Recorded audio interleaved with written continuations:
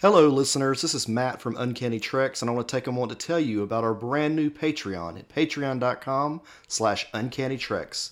On our Patreon, we offer lots of exclusive content in multiple tiers, including access to our brand new Patreon exclusive podcast, X-Men 92 vs. Young Justice. On this podcast, we follow the same format as B5 vs. DS9, but with an entirely new focus on reliving the nostalgia of 90s X-Men animated series and comparing it to the fast-paced action of Young Justice. Both of these animated series have recently been renewed for new seasons, so we felt it was a great time to return to these two comic book-based properties. If you're interested in subscribing, please visit us at patreon.com/uncannytreks, and you can always reach out to us on Twitter at uncannytreks. Enjoy the show, and as always, thank you for listening.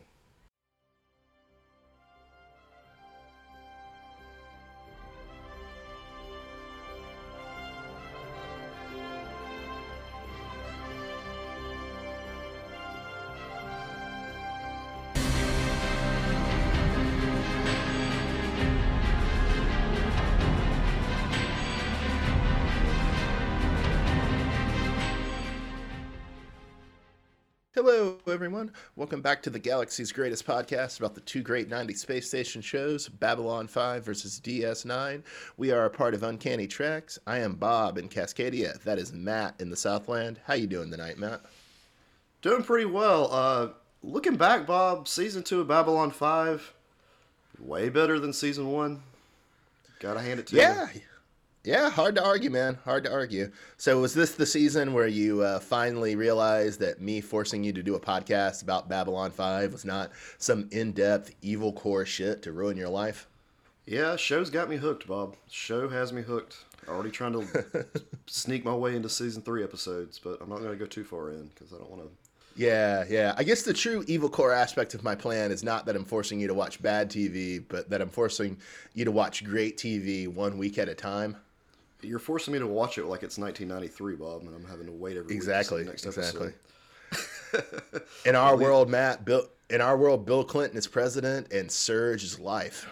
Yeah, Surge. Man, I wish I had some Surge. It's early in the morning here. You know, I don't know if I've ever actually had a sip of Surge, Bob. Oh, I had some while I was playing soccer as a child, and then I vomited at the halftime break or whatever you call it in soccer. Yeah. But I got back out on the field, Matt, because I'm not a millennial snowflake. For those of you that were not around in the '90s, Surge was a soft drink that supposedly turned your pee toxic colors and was supposed to give you all the energy you need. I forgot about that rumor. I never got to verify it because, it didn't make it to my bladder. Yeah. And parents would protest it, refuse to give it to their kids. Probably for the best. Yeah, it was supposed to have like a lot more caffeine than the other soft drinks available.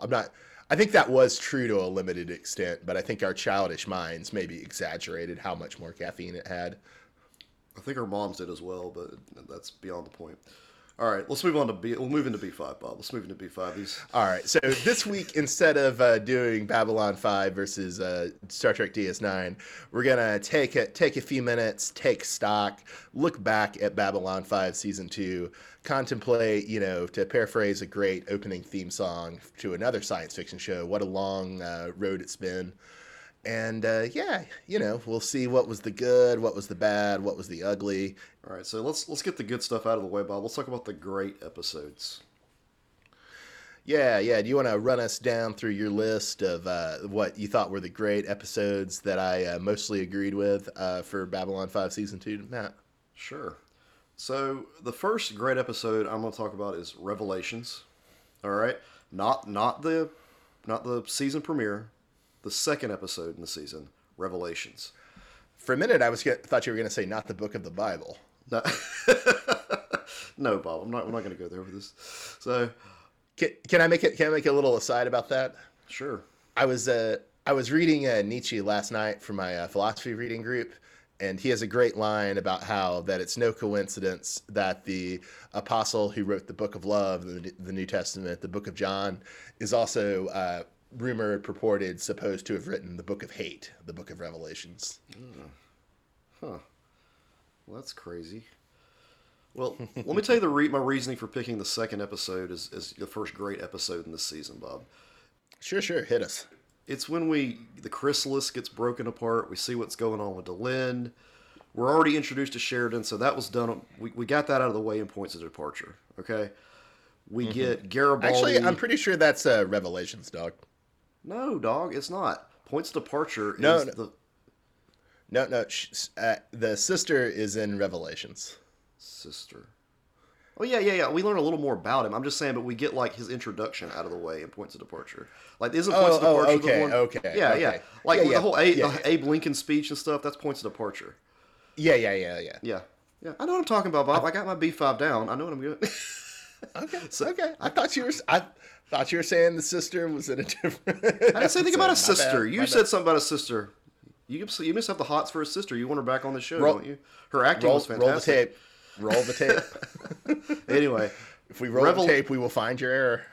I'll just delete it when I edit it. So when we're looking at, No, leave it in. The listeners deserve to know. Yeah. So when looking at Revelations, Bob, I kind of like where season 1 left off. All those little like cliffhanger type things, like Garibaldi's been shot. Will he survive? What's Delenn doing in the chrysalis? Well, all that stuff was revealed in Revelations. And I think that's why this is one of the better episodes. This is a great episode. Honestly, even going back to the original time we actually discussed this episode at the beginning of this season, I said this episode should have been the season premiere. There's just so many great things going on here that it's important to the whole like plot in itself. I'm not saying skip points of departure, but Revelations had some great stuff. I don't know that you can like do that though, because I think you do have to, when you're switching your protagonist, like that, that had to be addressed. And I think points of departure was kind of it wasn't an evil per se, but it was a necessary evil nonetheless. I agree, and I mean I think had Sinclair stayed on, we would not have had points of departure. Yeah. Gone straight into Revelations. If Sinclair had stayed on, you could have just gone straight into Revelations. I agree with that. And I will say it is kind of a baller move to have your season 1 cliffhanger and then do your season 2 premiere and just be like, nah, not going to resolve any of that yet. You wait till episode 2. I'm not saying it works, but I'm saying I appreciate the audacity. All right, Bob, that was my first great episode. Second great episode, A Distant Star. This is where we have Captain Jack Maynard comes back. Yeah. AKA the great psychiatrist from Twin Peaks, Dr. Jacoby. Right. Just everything, the back and forth between he and Sheridan, just awesome stuff. Great episode. And you kind of learn Except a lot for the more. nicknames. Oh, yeah, the nicknames were terrible. What was it like? It wasn't Booger Boy or Stinky. something. Stinky, yeah, something weird. I But forget other what the than other that, one was, but Stinky was one. Yeah. But you learn a little bit about the what's going on in hyperspace, or is it hyperspace? Is that what I it's think called? hyperspace is right. Yeah. I'm not it's when- totally sure myself, but I think it's right. It's when you learn about all that stuff, how that works, and just a lot of good information in this episode. And I just like Captain. Yeah, it's Jack kind of cool Maynard. because you get a better view of like what the exploratory ships in the Earth Force Navy are like, which is kind of interesting in context, and it's a nice kind of thing of, this is what Sheridan wanted to do, but instead he's on Babylon 5. And I'm looking at it, and we're correct, it is hyperspace. Yeah, and it's different from Star Trek too. The way hyperspace works, it's very different, which I appreciated. It wasn't just some like Star Trek. I'd also film. say that A Distant Star is written, as is a couple of season 1 episodes by Dorothy Fontana, who's a really great and legendary Star Trek writer from the original series. So that's a kind of cool little touchstone about it too that I don't think we brought up in our coverage. All right, so next episode after Distant Star, Soulmates. It's a great episode, primarily because of Londo's wives. It was funny. Yep, Londo's wives rule. It was Yep, charming. yep. Great episode. I mean, it's not like one of those heavy hitting episodes you see, and but this one just enjoyed the show, made it very different. It was almost like a Ferengi episode before Babylon 5. Yeah. And then on the maybe less desirable end of it, we also meet Talia's ex-husband, But yeah, not really that memorable. It's really Londo's wives that draw it together.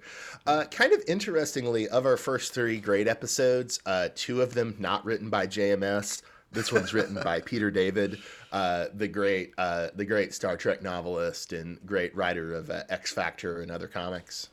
So y'all keep copying our comments on Twitter to JMS. Let him know.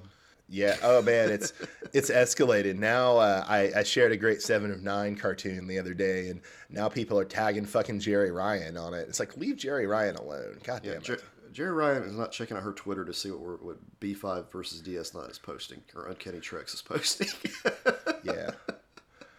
And we're okay with that. We are okay with that. There's nothing more cringe than tagging more famous accounts on Twitter. It's so goddamn cringe. Don't do it. All right. The next episode after Soulmates Bob, great episode, Coming of Shadows. In Coming of Shadows, that's when the Centauri Emperor dies. We have a lot of plot build up there that's going to lead into some great things down the road. Yeah, and we also get to see Jakar's hopes for peace really built up and then just utterly smashed and demolished. Right. Although, to continue to highlight dark sides of great episodes, this, I believe, is the episode that introduces us to the Rangers. Yeah, the Rangers. I mean, you win some, you lose some. I'm just not into these Rangers yet, and I mean, maybe. Don't worry. We're going to lose a lot in season 3, Matt. We're going to learn a lot more about them in season 3. They're just going to show up. No, we're not going to learn more about them. They're just going to show up a lot and suck. Okay, so they'll be in the background still doing Ranger shit, or are they going to be like in the forefront? No, they're not going to be in the background. They're going to be in the foreground. You're not going to learn much about them, thank God, and they're just going to suck. Okay, well that sounds like exciting. I don't know. All right. After this episode, Bob, next great episode. It's really not. Next great episode, Bob, Hunter Prey. And this is when we learn more about Kosh, which is why I thought it was a great episode. We learn more about Kosh, the Vorlon Empire. What do we... Oh, we learn about the organic ship that he hides the refugee, the doctor in. That's right. Yeah. Right. We learn about the ship, the organic technology, all kinds of cool stuff like that. Any episode where we're learning more about the Vorlon, I'm happy with. So that's why I added that one. And it kind of it seals the relationship that I think Kosh and Sheridan are going to have going forward. Does that make sense? Mm-hmm. Yeah. Sheridan's able to call on Kosh for assistance. Yeah, you sound kind of hesitant about labeling this one as great, Bob. I can hear it in your voice. No, I'm not hesitant about it. It's fine. Okay. I think you have higher standards for greatness than I do, generally speaking. Gotcha. Shadow of Zahadum, Bob. Best episode of the damn season. Spoilers for our own podcast. Shadow of Zahadum is awesome. Yeah. So that really brings Sheridan's backstory to a head. It brings Morden and the Shadows to a relative head, and it introduces the Night Watch. Yeah, I mean, once again, you win some, you lose some. But Shadow of Zahadum with the whole interrogation of Morden, great stuff. Just that's the one that hooked me. I mean, honestly, the Night Watch, I mean, they're evil, they're reprehensible, but I don't think they make for bad television, whereas I think the Rangers like affirmatively make for awful television. I can agree with that already, yes. I'm kind of interested in seeing what goes on with the Night Watch and where this is going to lead. Whereas with the Rangers, I'm just like, okay, these are just the happy good guys that are trying to, fight the shadows. And yeah. Maybe it's a hodgepodge. Unless I'm forgetting something, maybe don't expect the Night Watch to lead to too much. I mean, they're just there to kind of demonstrate the growing fascism of Earth. Like they don't know the Night Watch itself, as far as I can remember, doesn't really like pay off directly, if that makes sense. All right. So my next episode, Bob, Divided Loyalties, which is the episode where we find out that Talia Winters is Control, and you have the whole plot of trying to figure out who the traitor is on the station. Yeah, and I would say this might be my favorite episode of the season. I say that partially to, just have a different answer from you. And I say it partially because I think I want to put forward the theory that you were too humiliated by Ivanova not being the traitor to recognize the true genius of this episode. Ivanova would have been the traitor had the actress playing Talia Winters would not have wanted to leave the show. I still stand behind that, Bob. Brutal. Brutal. I'm sure if we pulled the original head. script, if we pulled the original script. Mm-hmm. All right then. Yeah, just leaving it at that, Bob. Now, before we go into to what I believe is my final great episode, in our notes we have here, Bob, that you wanted to add knives to great episodes. Can you tell me why Knives should be a great episode?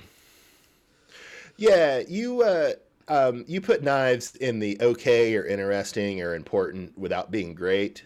I would maybe put it in the great because I think what Knives does for Malari's character is really great. I admit that it borders on cheesy, but I think that the actor Peter Jurasik playing Malari and then the actor playing his old friend from the Centauri homeworld do like good enough jobs that they carry through the cheesiness of it, and they make Malari having to kill one of his friends to protect his friend, as a part of his overall ambitions, like really, really full of pathos. So I think Knives actually is a pretty great episode. Yeah, I'm divided. Also, to fit the earlier theme, not written by JMS, although it is written by Larry DiTrillo, who also, the other episode he wrote for season 2 was my pick for the worst episode of season 2. All right, well... And he also wrote TKO, which was, I believe, the consensus choice for worst episode of season 1, although he wrote 2 good ones in season 1 as well, Death Walker and Born to the Purple, which was the episode that first really kind of introduced us to Centauri culture. So that's kind of a common theme in Larry DiTrillo's episodes. I'm pretty sure that TKO is going to be considered like the worst episode of the series when we finally do like a series recap. 10 years from now, we'll have. Yeah, I'm looking back to see did I agree that TKO was the worst, or did I try to say that something else was the worst? Your worst. I think we both actually agreed that there was one more worse than TKO. No, I said Believers. Believers, yes. Yeah. Believers the Christian is the episode, Science one. Yeah. That's the one we both agreed on was the worst episode. And I think we separated it by like a huge like space before TKO. Yeah. So yeah.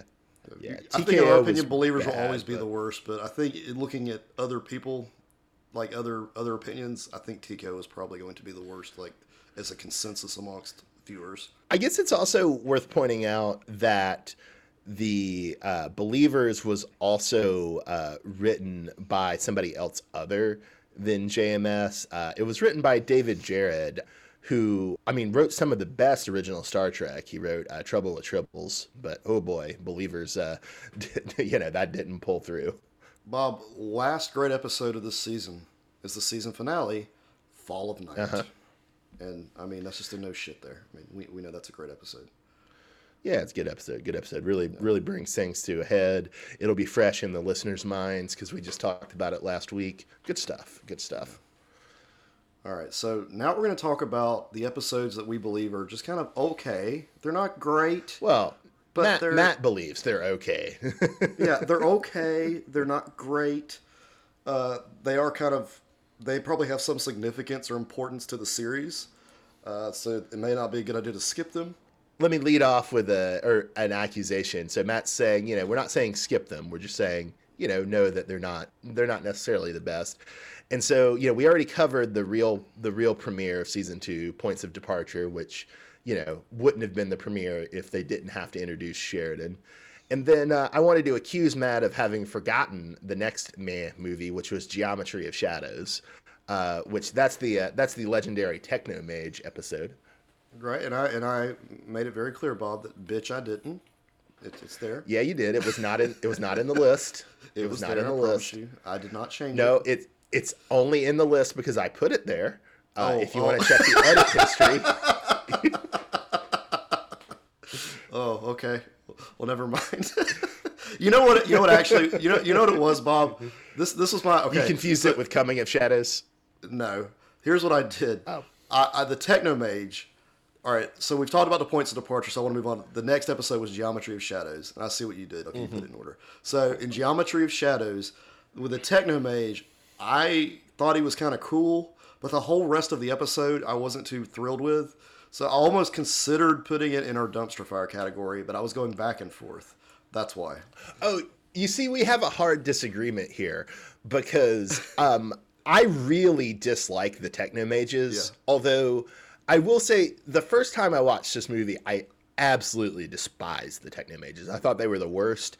Now that I've seen Crusade, the spinoff of Babylon 5, I'm a little softer on the Technomages. Okay. I like them a little more, but I still don't love them, and I think they're kind of cringe.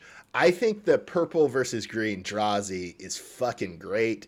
It's one of my favorite B-plots in Babylon 5. It's hilarious. Every time I see a meme about purple and green Drazi, it makes me smile. That makes me want to put it in the great category, in fact. Well, Bob, go ahead and move it to great. Okay, that's fine. I'll give you the purple. Yeah, okay. Since I called you a bitch and you didn't really do it, so we'll put it in the great. You do need to watch Geometry of Shadows, but not because of I like the Technomages. I didn't like the Drazi subplot. Bob liked the Drazi subplot.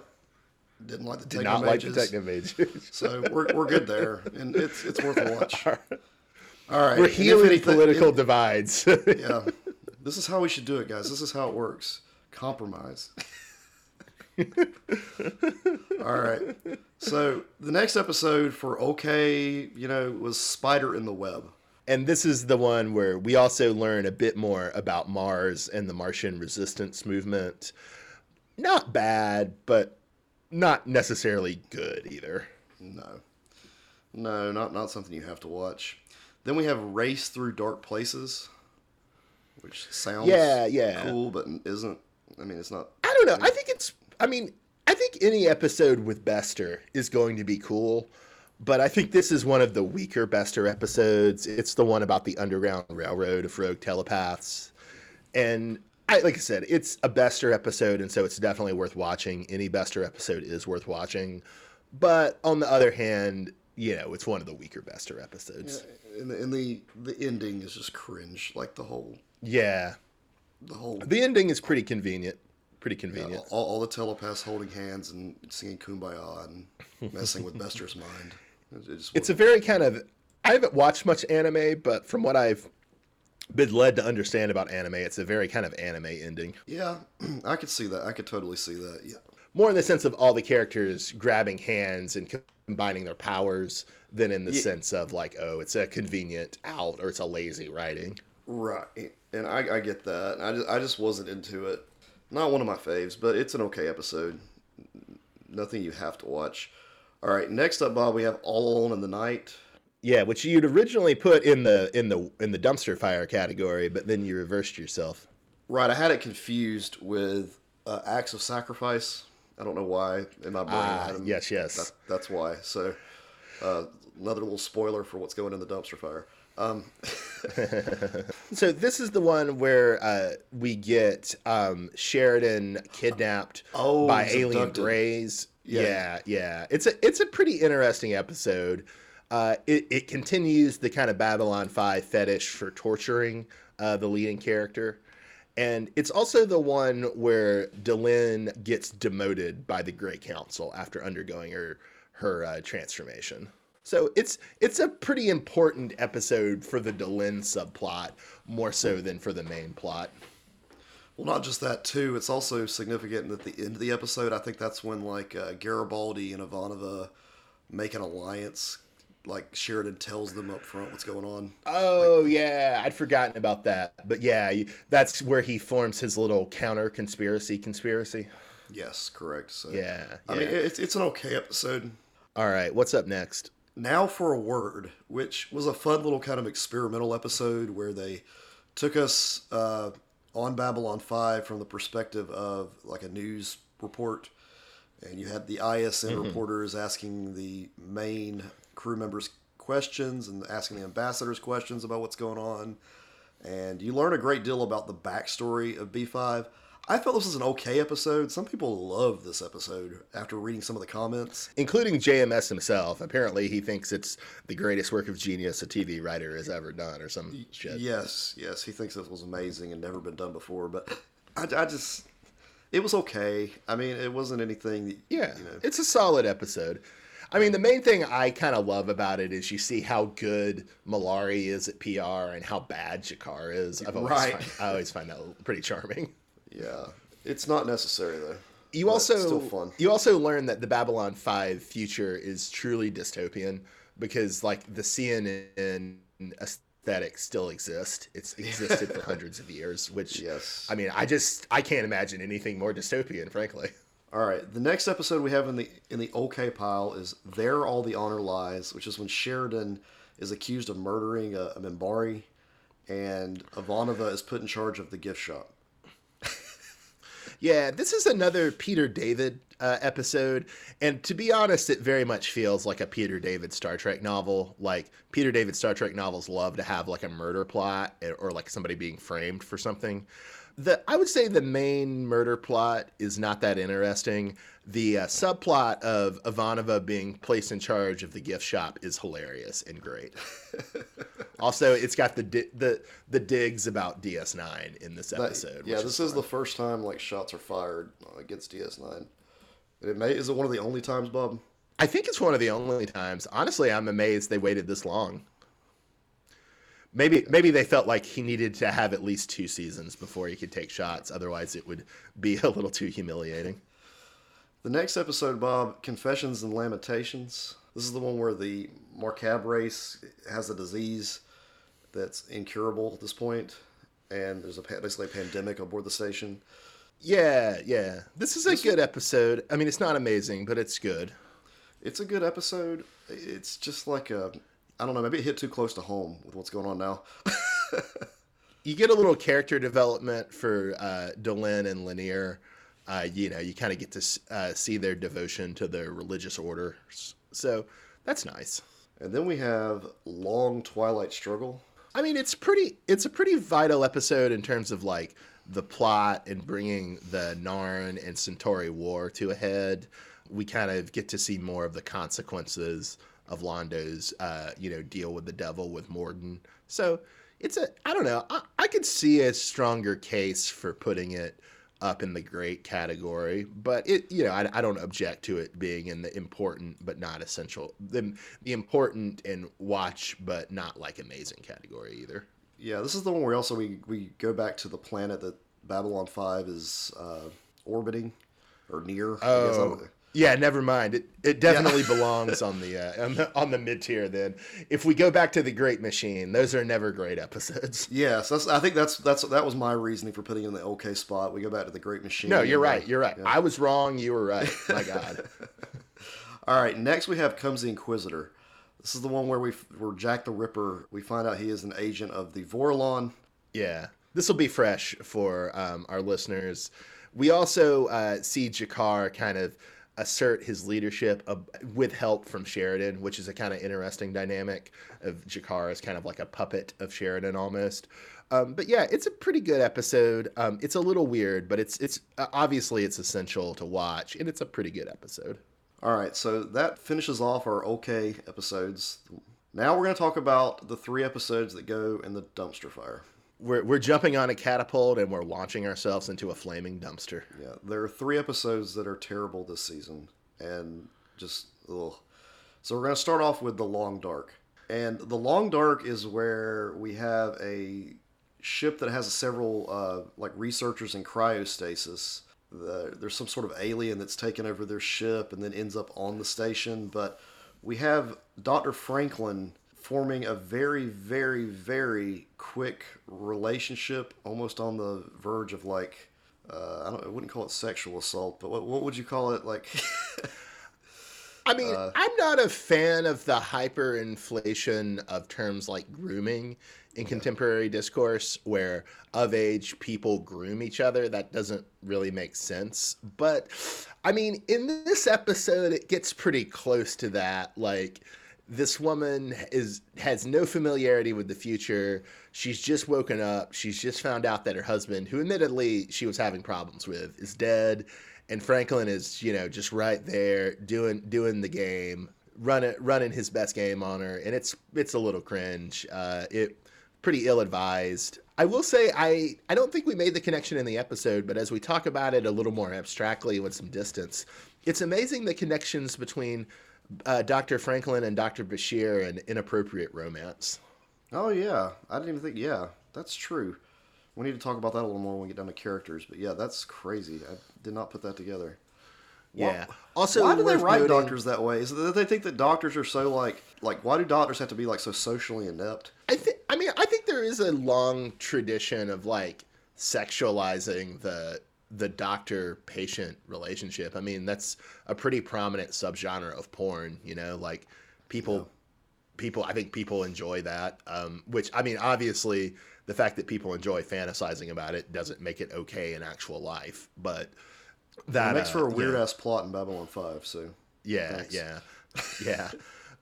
But it is there.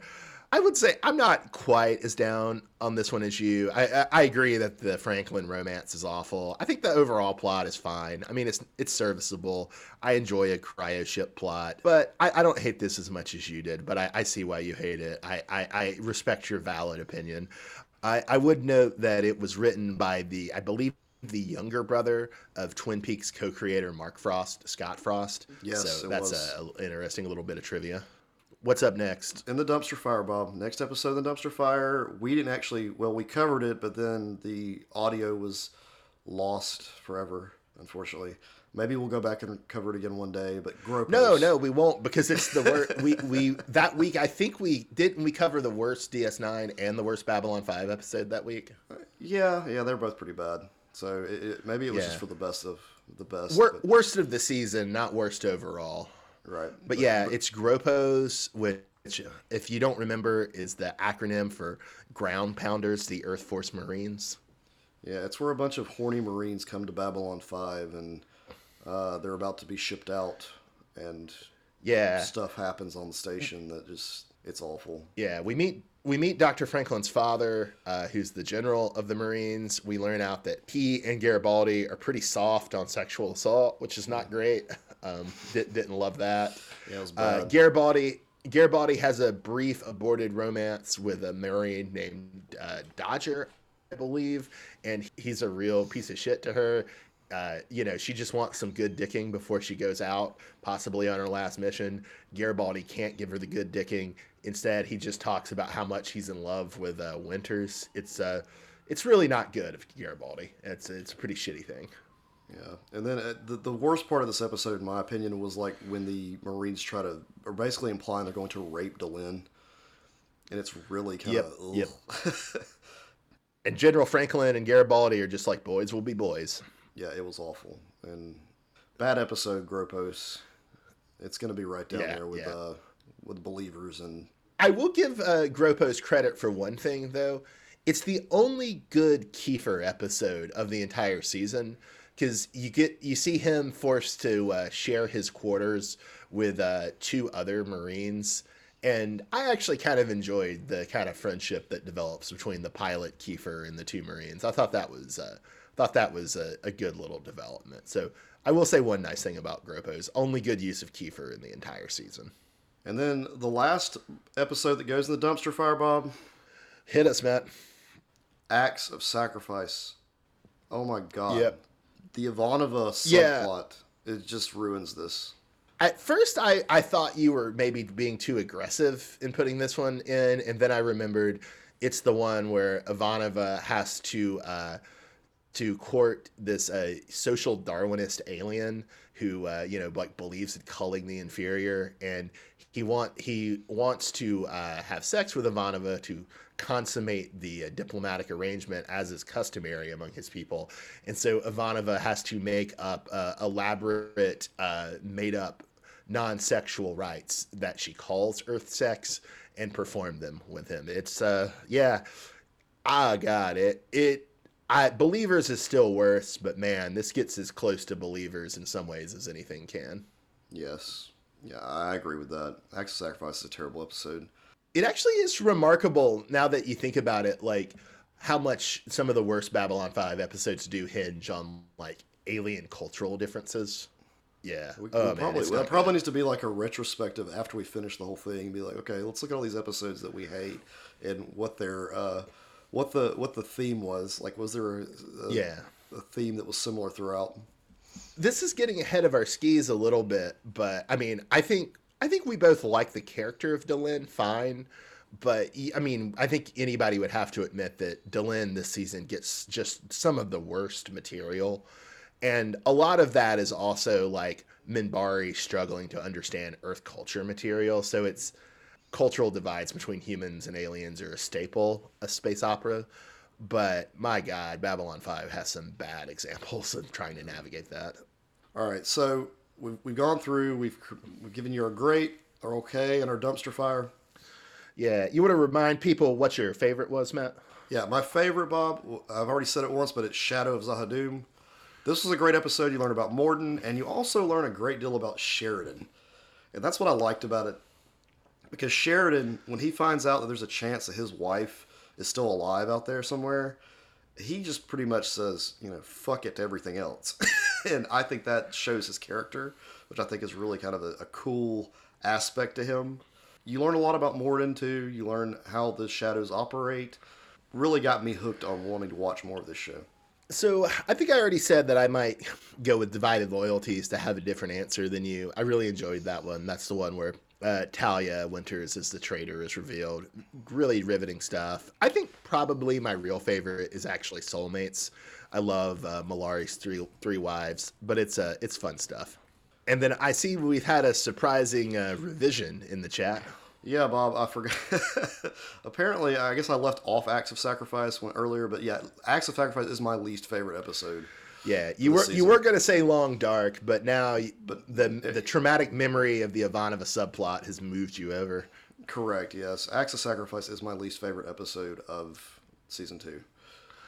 So I think there are aspects of Acts of Sacrifice that aren't so terrible. Like you have a Jakar plot that's not that bad. So I'm going to give it to Gropos. I really, really hated that episode, even though I'm glad, I'm kind of glad we lost our coverage of it. But yeah, no, I respect your hate for Acts of Sacrifice. It's certainly well earned. So given that you're sort of our novice viewer, Matt, you want to kind of walk people through what your thoughts about Morden and the Shadows, which is, appropriately enough, the kind of big theme this episode or this season, since the season is entitled The Coming of the Shadows. Yeah, so, all right, here's my understanding of the Shadows and Morden. Morden is an agent of the Shadows, and he was on the same ship as Sheridan's wife. And I think that we may find out later on in future seasons that Sheridan's wife could also be an agent of the Shadows. There was that whole piece that was built in there for that. So do you think you've seen like something out of context that suggests that, or is that just you making a guess about where the show seems likely to go? Okay. I mean, I'm making a guess, but at the same time, I feel like there's a whole piece there that if they were not go along with the Shadows, they were probably killed. But if they do, they become an agent of the Shadows, just like Morden. I just kind of think maybe if Anna wanted to survive, then that's what she would do. But I think it's really, really cool, just cool in general. Like the 10-year-old me thinks it's awesome that like Morden walks around with like shadows in tow all the time. Like that's really neat. We find that out this season. One of my unanswered questions, though, and this also kind of pertains to the Anna thing, is that does Morden actually retain his former personality? Like, is that how he acted when he was not being an agent of the Shadows? Or is he more like a puppet of the Shadows at this point? Or is he a husk? Or is he mind controlled?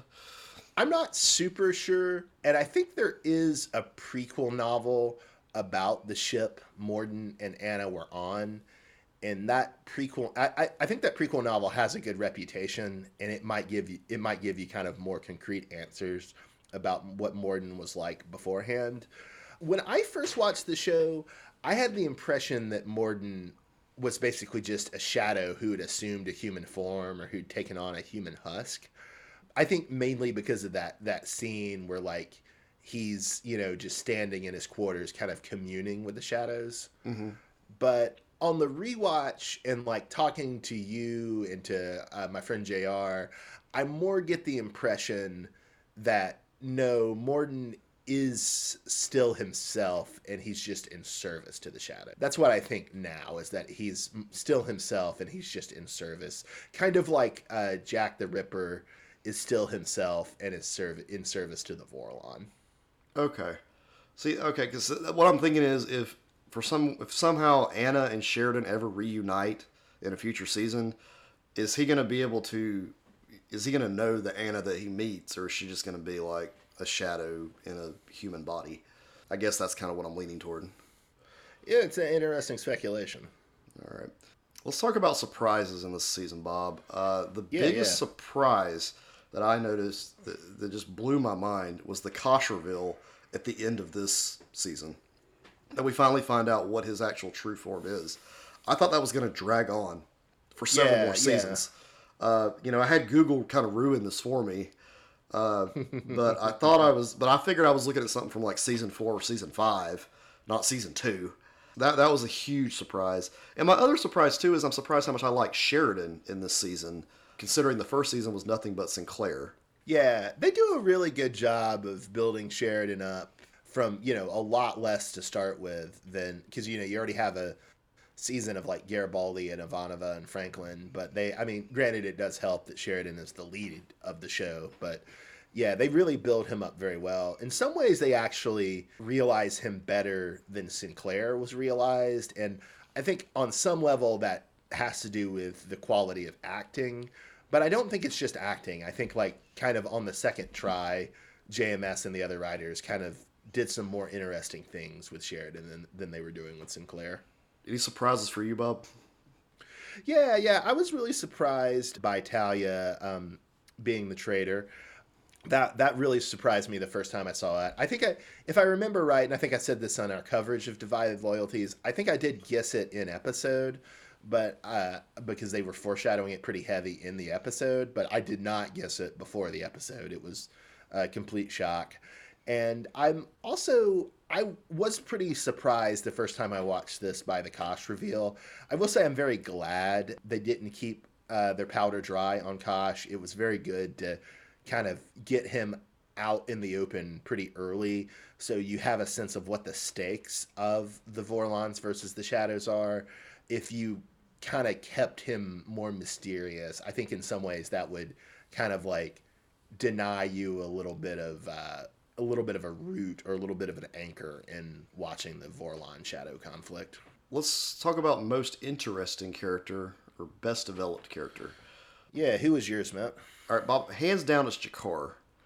But if I had to if I had to offer an alternative, I'd say it's Mollari. G'Kar and Mollari. This was their season for character development. I think it's pretty much the answers to this is pretty much always going to be G'Kar and Mollari. Like, I think we can just kind of stipulate that. Like all the way through every season? Oh, wow. Every season, I think the answer is going to be G'Kar and Mollari. Because they were our answers for season 1, right? Yes. Yeah, and so if we stipulate that it's always going to be G'Kar and like when I podcasted with JR about season 1, G'Kar and Mollari are his picks too. I think it's just always going to be G'Kar and Mollari. But who would you go for, and who would I go for if we went past G'Kar and Mollari? I mean, I'd probably have to give it to Sheridan, just because you learn so much about him, and he just seems to be like I said earlier. I feel like I was such a Sinclair fan, and now I'm like, oh, well, Sheridan's got some cool stuff going on too. He's interesting. He's got you learn so much about his background, and he develops throughout the season into someone who is almost completely different than he was in the beginning. You learn there's all these different little like areas of shades of gray with him. I find Sheridan pretty interesting. I will say it's hilarious though that Delenn, you would think like her becoming this human Minbari hybrid, that would be something, that was a huge development, but it really wasn't interesting. Yeah, I don't know, man. Like Delenn is a great character, but she is put in some of the worst situations in the show, especially in this season. I think I think it's better after this season, if I remember right, although I might be wrong about that. And I don't know. I actually think the turning her into a human Minbari hybrid is a really bad story move, and I really wish the show hadn't done it. I really wish it had kept her as a Minbari. Like, there are good thematic reasons that, like, once you get through season 3, you'll kind of see like an interesting thematic reason why they did it. But still, I don't know if the interesting parallelism like really works. Yeah, Delenn's great, but this is not her season. And No, I not think at you're all. probably right about Sheridan. Like, it's really amazing how I can't think of another example off the top of my head of a character who like replaces the leading role in a TV show in the second season and then just so quickly makes it their own. I love Sheridan as a conspiracy theorist. You've really emphasized like the kind of tragic backstory with Anna. He's just a really good character. To give a different answer than you, though, I might go with Ivanova. I mean, like Delenn, she got some pretty bad subplots this season, but it was a pretty good season for developing her character. I really did like the relationship with Winters, and I wish they'd been able to pursue that more freely if it weren't for like early 90s cultural limitations. And I also do like how they kind of pay off like the telepath thing. Like they kind of advance her attitudes about telepathy and her own latent telepathic abilities. They don't just keep it as like a kind of one note thing that they keep coming back to. All right, Bob, we're going to talk about least favorite character, and we're just going to count down to 3 and say it. Ready? 3, 2, 1. Kiefer. Kefir and Delenn. I'm going with Kefir. Kefir is the worst character ever. He's awful. Yeah. He had that one good episode in Ground Pounders, but otherwise really bad. I didn't notice this, and I didn't hate him as much the first time I watched it, but your hate has been kind of infectious, and I've noticed both how bad the writing of his stuff is, and frankly how bad the acting is in a lot of it. Not that the actor was given much to work with, but it's some really bad acting. So yeah, Kefir's really bad, and we've already kind of talked about Delenn's issue of being a great character just in unfortunate circumstances. Let me tell you that I knew I was going to hate Kefir in one of the very early episodes of this season. He was sitting with like the main crew and had never been around them before. That's when I knew I was going to hate that dude. Yeah. Well, if it makes you feel any better, he is dead, and so we can celebrate that. But in season 3, they replace him with a character who I think is 1,000 times worse. Oh shit. Well, I got that to look forward to. I mean, did they just give JMS like these demands of like you have to include this dude in here? Oh no. It's worse. The guy JMS replaces Kefir with, he likes and thinks is cool and wants to write. It's so much worse. It's so much worse, my friend. Like, all right. Well, you steal yourself. Maybe my hope is that I'll kind of like with Rom, I'll hype my hate for Marcus up so much that you won't actually think it's that bad when you get to it. But oh my god, he's so bad. Is he a ranger? Is that what he is? Yes. You said his name, yes. so I think more okay. Marcus, yeah. All right. So. Isn't he in the season 3 premiere or no? Yeah, he's in the season. Yeah, I think he debuts in the season 3 premiere. I don't want to say who's the dude from Princess Bride, Montego, whatever. Oh yeah, Inigo Montoya. Yeah, he gives me some like of those kind of vibes. I think it's just the hair and the look, but the mustache. Yeah, the mustache. Yeah.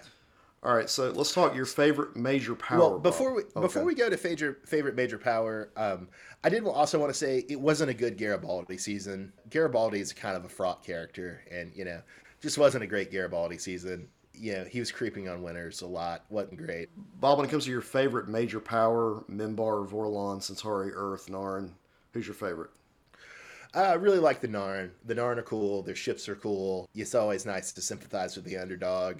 I also think the Centauri are really cool, but they're also kind of like Nazis, and so you can't really say that the Nazis are your favorite major powers. So I'll go with the underdog. The Centauri or the Narn are great. I'm digging the Vorlon this season, Bob. Learned a lot about them. Some weird shit, but I think they're pretty cool. The Vorlon are cool. I was kind of tempted to put them in the category of least favorite just because I don't know, the whole Jack the Ripper thing, maybe not in the sense that they're bad, just in the sense that they're, they're insidious with Jack the Ripper. I was tempted to put them in my least favorite category, but I don't think I'll go with the Vorlon as my least favorite. I think I'll agree with your assessment of the least favorite. Yeah, my least favorite, Bob, is the Minbari in this season.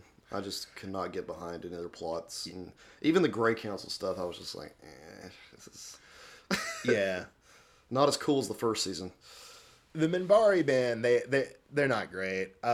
You're going to really enjoy in the middle of season 4 when an otherwise great season just grinds to a halt for a Minbari plot. Oh, like it's like 3 or 4 episodes if my memory is right. Oh, God. Yeah, I really liked the Minbari stuff in the first season. This season, it's just not as... It doesn't seem as great. There's just something about it. I can't even really tell you what it is. Do you think it's just the kind of ridiculous thing of, like, I don't know like the words to put on this trope, but there's the trope where, like, aliens can only be one thing, and the Minbari just do it to such a ridiculous extreme. It's like, not that the Minbari rarely lie, it's that they never lie. It's not that the Minbari, like, rarely have interpersonal violence, it's that they never have interpersonal violence. That's probably it, yes. I could see that being an issue. I mean, the only Minbari I actually kind of like is, Bill Mumi's character.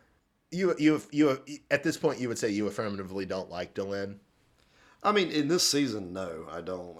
Delenn is just kind of... She's just kind of a carryover from season 1. After she got out of Chrysalis, she's just. But you did like her in season 1.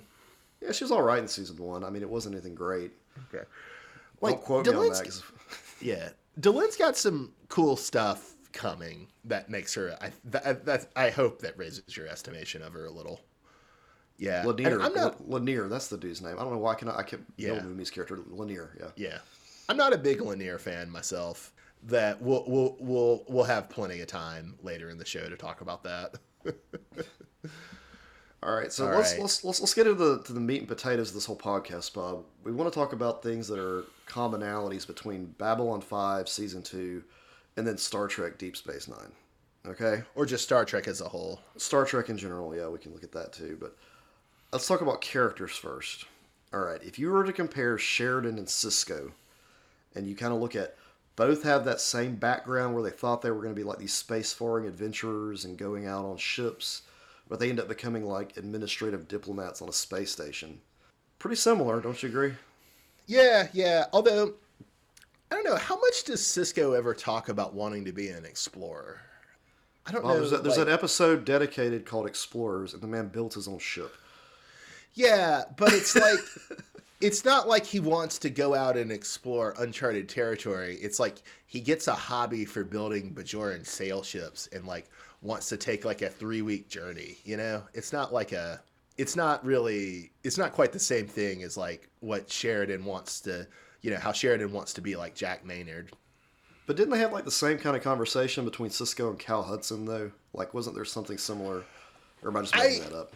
I agree with you that there's very similar dynamics to how the show gives you the old friends of Sisko and Sheridan. So you have Jack Maynard as like the old friend and rival for Sheridan, and Cal Hudson for Sisko. Although, granted, it goes in a lot different directions where Cal Hudson joins the Maquis. But I can't remember a specific conversation between Sisko and Hudson. That doesn't mean, like you're describing, that doesn't mean it didn't happen, but I don't remember it. For some reason, I feel like there was the whole thing of Cal Hudson was telling Sisko, you could have been a captain exploring the great unknown, and now you're stuck here on the station. But I don't know. Maybe Sisko's such a family man, and like seems to have wanted to, spend. He seems to like he prioritizes Jennifer and Jake above all, whereas like Sheridan like loved Anna, but they both seem to prioritize their careers. And, now he just kind of regrets it now that Anna's dead. Yeah, but here's the thing. Had Jennifer not died, do you think Sisko would end up on DS9?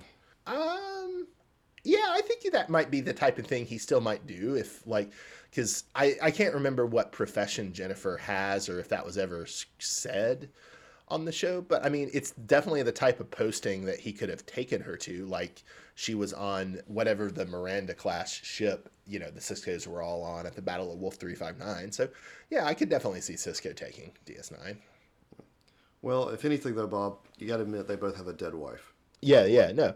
I mean, I'm not disagreeing with you that I think there are a lot of similarities here and a lot of kind of similar dynamics. And some of that is, I think, just the fact that they're both protagonists of a show that has to produce 24 stories or 22 stories a year. And so, things like tragic backstory and old friend really help you flesh that out. But no, there's a resemblance that goes beyond just them being leading men. And I'm just specifically disagreeing about the spacefaring adventurer part to a degree. Yeah. So then we can kind of move into like some of the politics here. Like you got the death of Kaiopaka, the death of Bareil in season 2, and then you can kind of compare that to the death of the Centauri Emperor, because both lead to some civil unrest amongst their, people. And then there's this political rivalry between, Tennant and Kai Wynn that we see in season 3 of DS9. You can kind of compare that to like what's going on with Mollari and Lord Rifa right now. Yeah, I think all these are like good comparisons and like well thought about. I don't think I would go so far as to say any of them are very similar, but I think they're good points of comparison that you bring. Yeah, I mean, because you are talking about a show that kind of just has that same, political intrigue type stuff going on. You can't get away from that really if you have multiple alien species and multiple characters involved. But I just think like the content of the political intrigue is pretty different. Like it is, because you're like on the cusp of a Bajoran civil war in DS9, whereas like ultimately, and maybe this is me knowing what's coming is coloring this a little bit, but like Mollari is ultimately just going to get sidelined by Lord Rifa, right? It's like Mollari sets Lord Rifa in motion, and then he's just kind of sidelined by him. Yeah, and we kind of saw that in the last episode. Well, actually, I take that back. I think it was actually I think you may be getting ahead here. So season 3, episode 1, you really learn that Rifa has kind of come into contact with Morden in the shadows. Yeah. But I mean, I don't even mean that specifically. I mean it just at the point where like Mollari is like being a restraining influence on Lord Rifa, or just kind of being very unenthusiastic about like the war crimes that the Centauri do to the Narn homeworld. All right, one big thing we have here, Bob, that that came to me, it was that the shadows and the changelings are very similar in that they both can hide in plain sight. Yeah. And we're going to see a big piece of that in DS9 season 4. But who's a changeling, who's not a changeling, which I feel like we're going to start to see with the shadows as well, just being able to hide right there. It's interesting because, I mean, at the risk of negative spoilers, the changelings, like, as we saw in the season 3 finale of DS9, there's a real infiltrator plot with them. And the shadows don't really do that in the same way. Even though, like, Morden is lurking around always with shadows with him, it never is like, oh, the shadows are spying on people exactly. It's more just like they're manipulating people. They're making offers to people. They're shaping them. Mm-hmm. They're not quite like espionage driven in the same way that the changelings are, which is interesting. So the changelings are shaping themselves, Bob, whereas the shadows are shaping other people. No, you should cut that. That's awful. Also, you should hit yourself. I mean, I would hit you, but I'm 1,500 miles away, so you should hit yourself for that. That's really bad. That's why we do this podcast, Bob. No, that was bad. I disavow that. From sea to shining sea. So let's talk first ones, Bob. We've got the first ones in Babylon 5. The first ones have been mentioned already? Yeah, there was a whole piece of talking about, like they mentioned the first ones. Delenn does several times. About the shadows being one of the first ones, and then okay, the Vorlon that's the context also, in which it is. The Vorlons also being considered. Okay, yeah. I didn't realize that had already been established. Okay, so we already know that the Vorlons and the shadows are some of the first ones. Okay. Yes, that was mentioned by Delenn, and then you have the founders in DS9 who are the founders of the Dominion. I thought that was there's some similarities there. Yeah, although the significance is pretty different though, because it's like the founders are just a synonym for the changelings, right? And it just Right. kind of refers to their political structure, their political role in the structure of the Dominion. Whereas, yeah, the first ones is more of like a kind of a class of different types of alien species. And some of the older entities, like the one we saw in season 1 that Sinclair's girlfriend, Catherine, ran into, I think you could consider those first ones as well. Okay.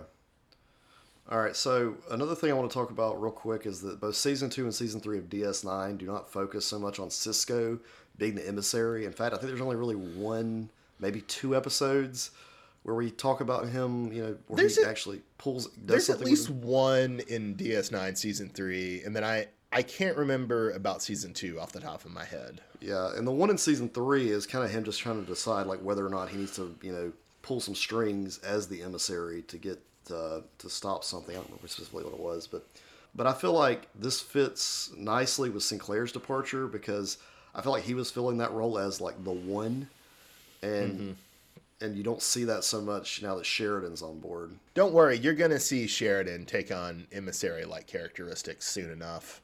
Oh shit. Okay. Well, I guess Maybe you'll not see, soon, but you'll see soon Sisko enough. do the same thing. So. Yeah.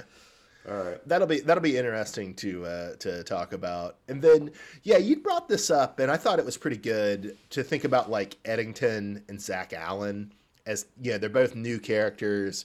They're both like the extra security character. They both exist to be a little bit of a foil. So Eddington is a kind of a foil or a rival to Odo. Allen is an underling and a little bit of a kind of chiller foil to Garibaldi. And I don't know. I always get the impression that Allen is a little bit of a fuck up, whereas Eddington is, more put together, more by the books, more ambitious. But it is kind of interesting to compare them. I mean, I certainly can see Eddington joining a fascist vigilante group to advance his career. That's certainly something he might do. Spoilers, it's something he does much later in the show. All right, so let's talk setting for a second, Bob, and this we'll just do this quickly. But space stations both space stations are considered like commerce hubs in these series, right?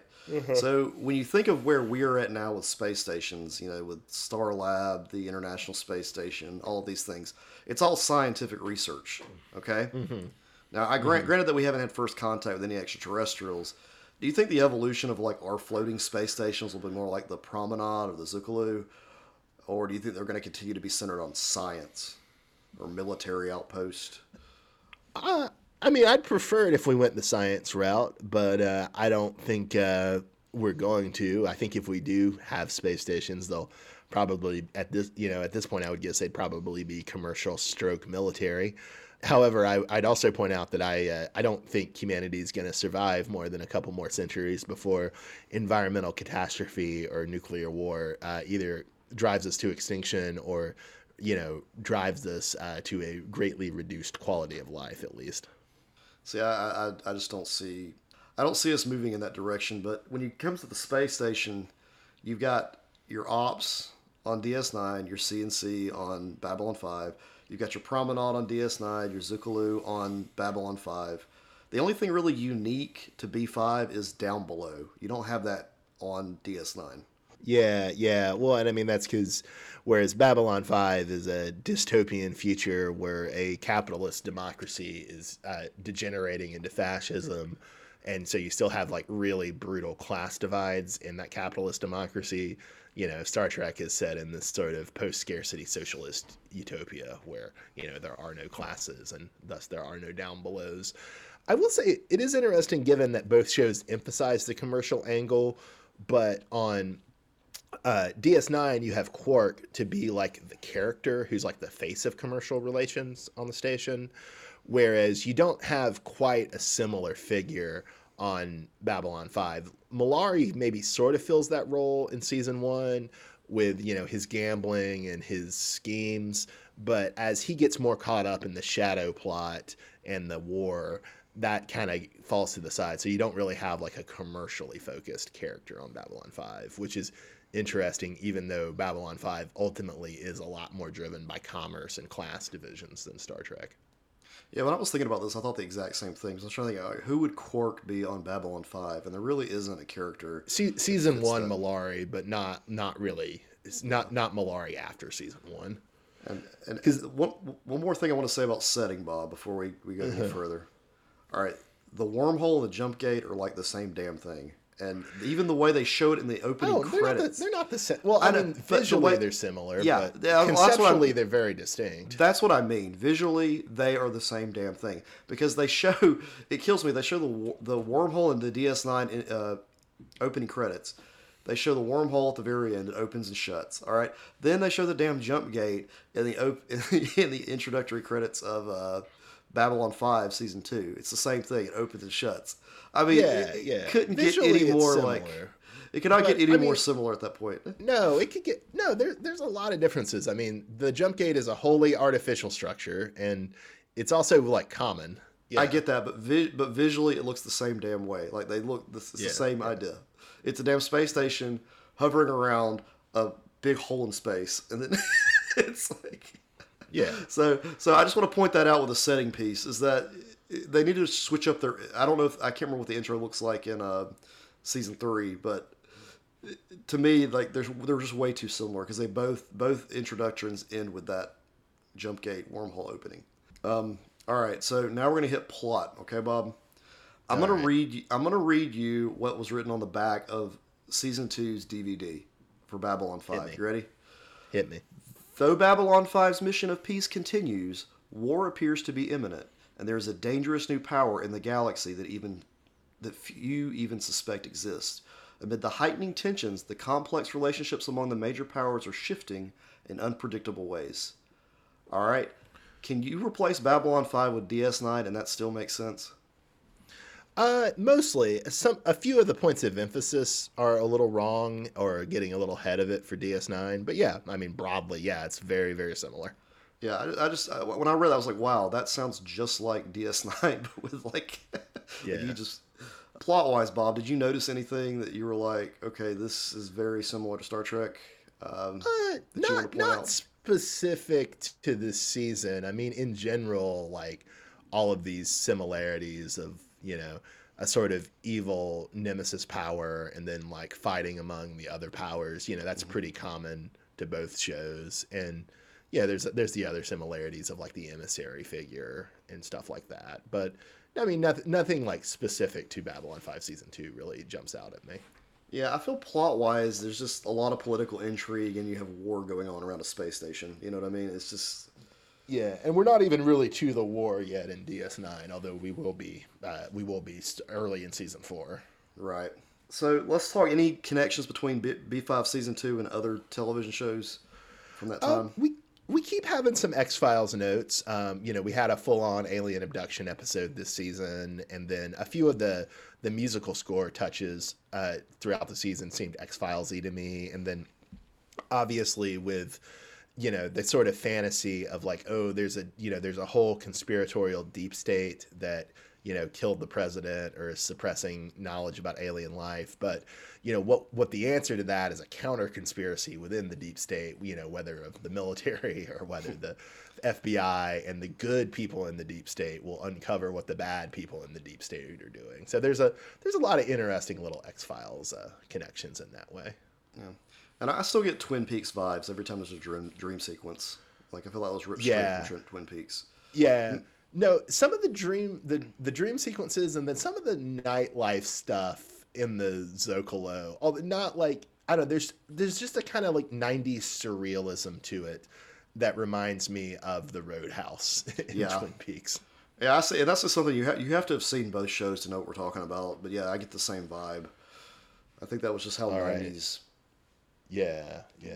Oh, and I guess we could also say that, like, there's Jack the Ripper does give you a little bit vibes from Bob in Twin Peaks. And I mean, there's also the kind of, there is the way that the Vorlon and the shadows kind of resemble like the light and the dark powers in Twin Peaks that are kind of like shaping human relations. I could see that. Especially that comes out maybe a little more explicitly in The Return than it did in the original show. How does we talked a lot about really liking Sheridan this season, but how does he stack up for you against Sinclair and the Star Trek captains? All right, Bob. If I had to give my captains a rank, I've got Sisko number 1, Picard, Kirk, Janeway, Sheridan, Sinclair, Freeman from Lower Decks, Burnham from Discovery, Archer last. Archer's always dead last. Yes, yes. Oh yeah, that's respectable. That's respectable. I would say Sisko number 1, Janeway number 2, Picard number 3. Although give it time, and Picard season 2 might knock him further down. Freeman number 4 from Lower Decks, Kirk number 5, Sheridan number 6, Burnham number 7, Sinclair number 8. Although man, the last Disco episode is tempting me to put Sinclair above Burnham. And then after Sinclair or Burnham, a vast, unbridgeable chasm of quality, and then Archer from Enterprise. Yeah, sounds about right. Yeah.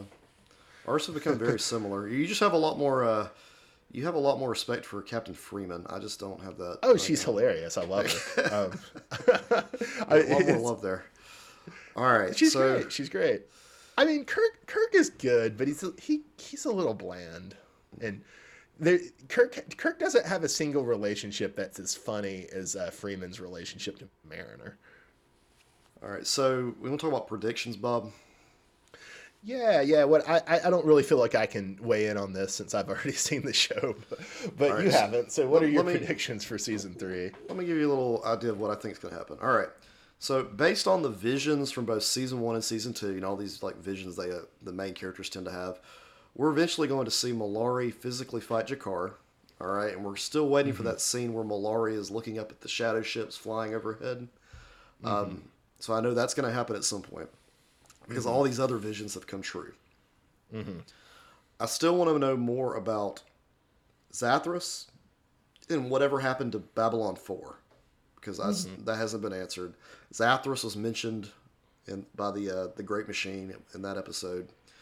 Now that the shadow ships have been exposed by ISN, I'm wondering if they're going to start directly attacking the Earth Force, since it was mentioned multiple times by Delenn and by Kosh that awareness of the shadows is what actually led to escalation in their previous encounters. So I think the shadows are probably going to attack directly, and I think that also is going to go back to a scene in season 1 where we saw something attacking Babylon 5 and they all had rifles and armor and stuff and they were breaking into Babylon 5. I feel like that's coming soon because the shadows are now they've been outed at this point. Am I getting somewhere with this or? Yeah, you're getting somewhere. I will say I don't remember that Babylon 5 being attacked vision, but I don't think it's necessarily going to get fulfilled in the way you think it is. Okay. And then I think you're also going to be really surprised with how the G'Kar and Malari relationship evolves. And you're going to be, I think, surprised, maybe not as surprised, but a little surprised with how the relationship between the Shadows and Earth Force evolve. And then I think you will be gratified. I mean, I think you can go ahead and say this. I think you kind of already knew it, that you're going to find out a lot more about Babylon 4 in season 3. And then, let's see. I think that's... Oh, if I remember right, and again, it's kind of interesting that, the things I say in response to this always has to be cautioned by the fact that my memory is not good. But I don't think you're going to get that Malari looking up scene for a long, long time. All I know is I've watched the season 3 premiere, and Malari does specifically ask Morden about his ships. So I figured maybe we would get something earlier on. Oh, I didn't realize they were setting that up that early. That's very interesting.